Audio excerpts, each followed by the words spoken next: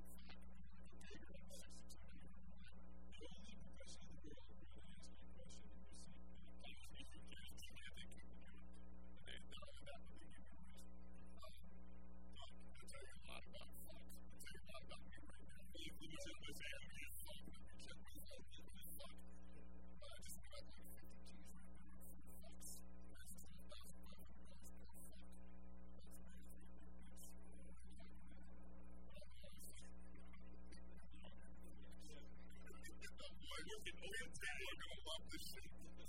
There's a disclaimer at the beginning. Stay silly. What I'm saying is, when I got moved, I knew exactly what they were doing on defense and made my job so much easier. And I knew the center. And I knew the center was actually going to do. I feel like if you just explain to these guys how they're supposed to do stuff and give them one or two different ways to play it, they will. Because they give a shit. They're not trying to motivate talent, they're trying to motivate professional football players. I love it. Clancy Brown was my coach when I retired. He was the first time I coached Connor.